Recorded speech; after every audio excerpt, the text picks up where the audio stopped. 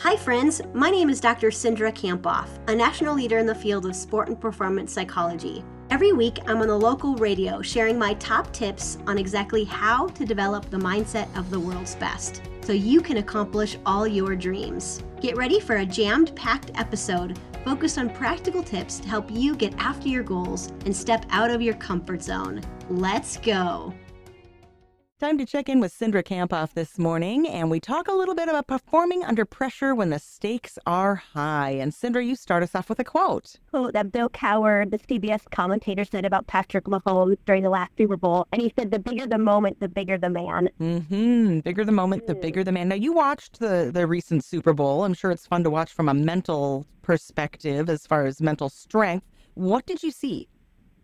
Well, I saw so many players staying calm under pressure, and especially because this was only the second time in NFL history where the Super Bowl went into overtime, right? And it's really easy when you're really tired to let your focus also not be really locked in. But I saw Brock Purdy, the 49ers quarterback, and Patrick Mahomes, the Chiefs quarterback, just really seize the moment. And, you have to be able to do that when you're performing under pressure to be able to be your best in the moment, no matter what you do. Now, what if we're not performing under that kind of pressure? There's other kinds of pressure that we could apply this to ourselves on. Absolutely. And I'm going to encourage everyone who's listening just to think about the last time that you felt pressure. You were likely doing something that you really wanted to do well at, and it was likely that the outcome was unknown, and you felt judged or responsible for the outcome. At work, that might be at least like a presentation or a big meeting. In sport, it could be during a big play or during playoffs. I know there's lots of playoffs going on right now. And, if we don't learn to change our perception of pressure and be able to manage it, then we fall the risk of falling behind for those people who can do that. And so how do people typically respond to pressure? Well, what's interesting is we feel pressure when three things happen. When the outcome is important to us. Number two, the outcome is unknown. And number three, we feel judged by the outcome. And so notice that in those three things, I said the word outcome. And when we feel pressure, our mind is typically focused on the outcome of the future. And so we often see that pressure as something we want to avoid, that we don't want to experience. And we can get really stuck in kind of future-based thinking, right? We can imagine the worst-case scenario.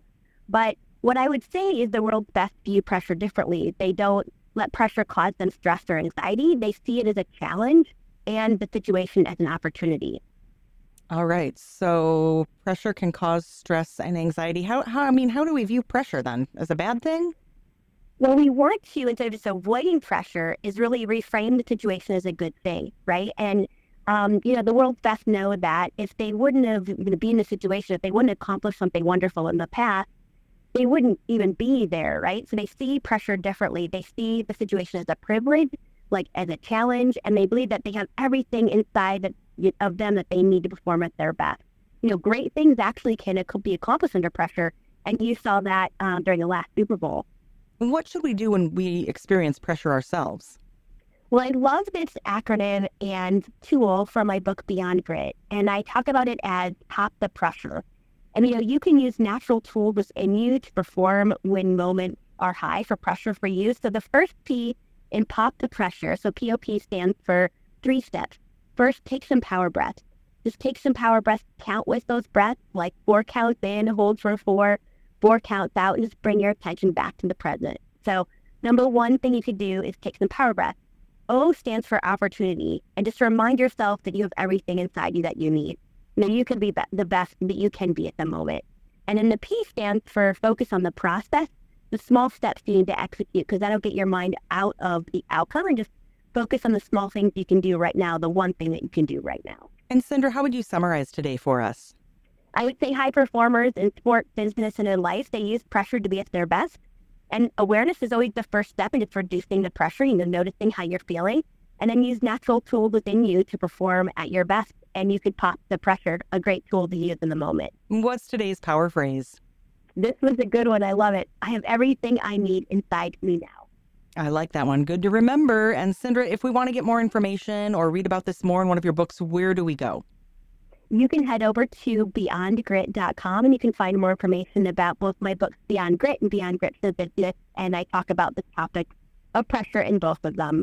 Way to go for finishing another episode of the High Performance Mindset. I'm giving you a virtual fist pump. Holy cow, did that go by way too fast for anyone else? If you want more, remember to subscribe, and you can head over to Dr. Sindra for show notes and to join my exclusive community for high performers, where you get access to videos about mindset each week. So again, you can head over to Dr. Sindra, that's DrCindra.com. See you next week.